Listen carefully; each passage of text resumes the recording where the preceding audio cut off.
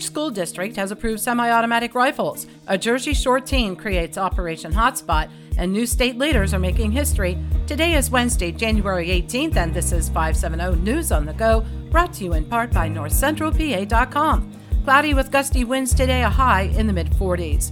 38-year-old Gwen Ardner of Lock Haven has been sentenced to serve 9 to 18 months in the Clinton County Prison for interference with the custody of a child.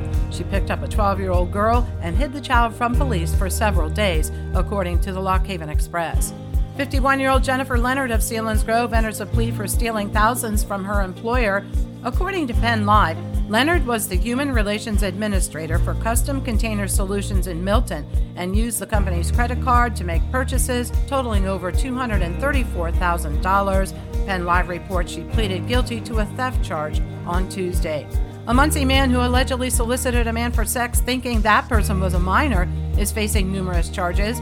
50-year-old Brian Hess is jailed in lieu of $100,000 bail on felony counts that include criminal solicitation, according to the Sun-Gazette. 70-year-old William Kuzmick, the roadmaster for Cole Township, is accused of charging over $700 on the township's gas card to fill his own vehicles. The Daily Item reports Kuzmick of Kolkmon is facing charges of theft and access device fraud. The 30-hour online fundraiser Raise the Region is set for March. The money raised will go to local nonprofits. 501c3 organizations serving 7 mid-state counties have until February 24th to pre-register at www.raisetheregion.org. The Altoona Area School Board voted this week to allow their school officers to carry semi-automatic patrol rifles. The amendment was proposed by the officers themselves, who said the campus was too large for them to defend in a crisis scenario. According to WTAJ, the district has not received any pushback from parents.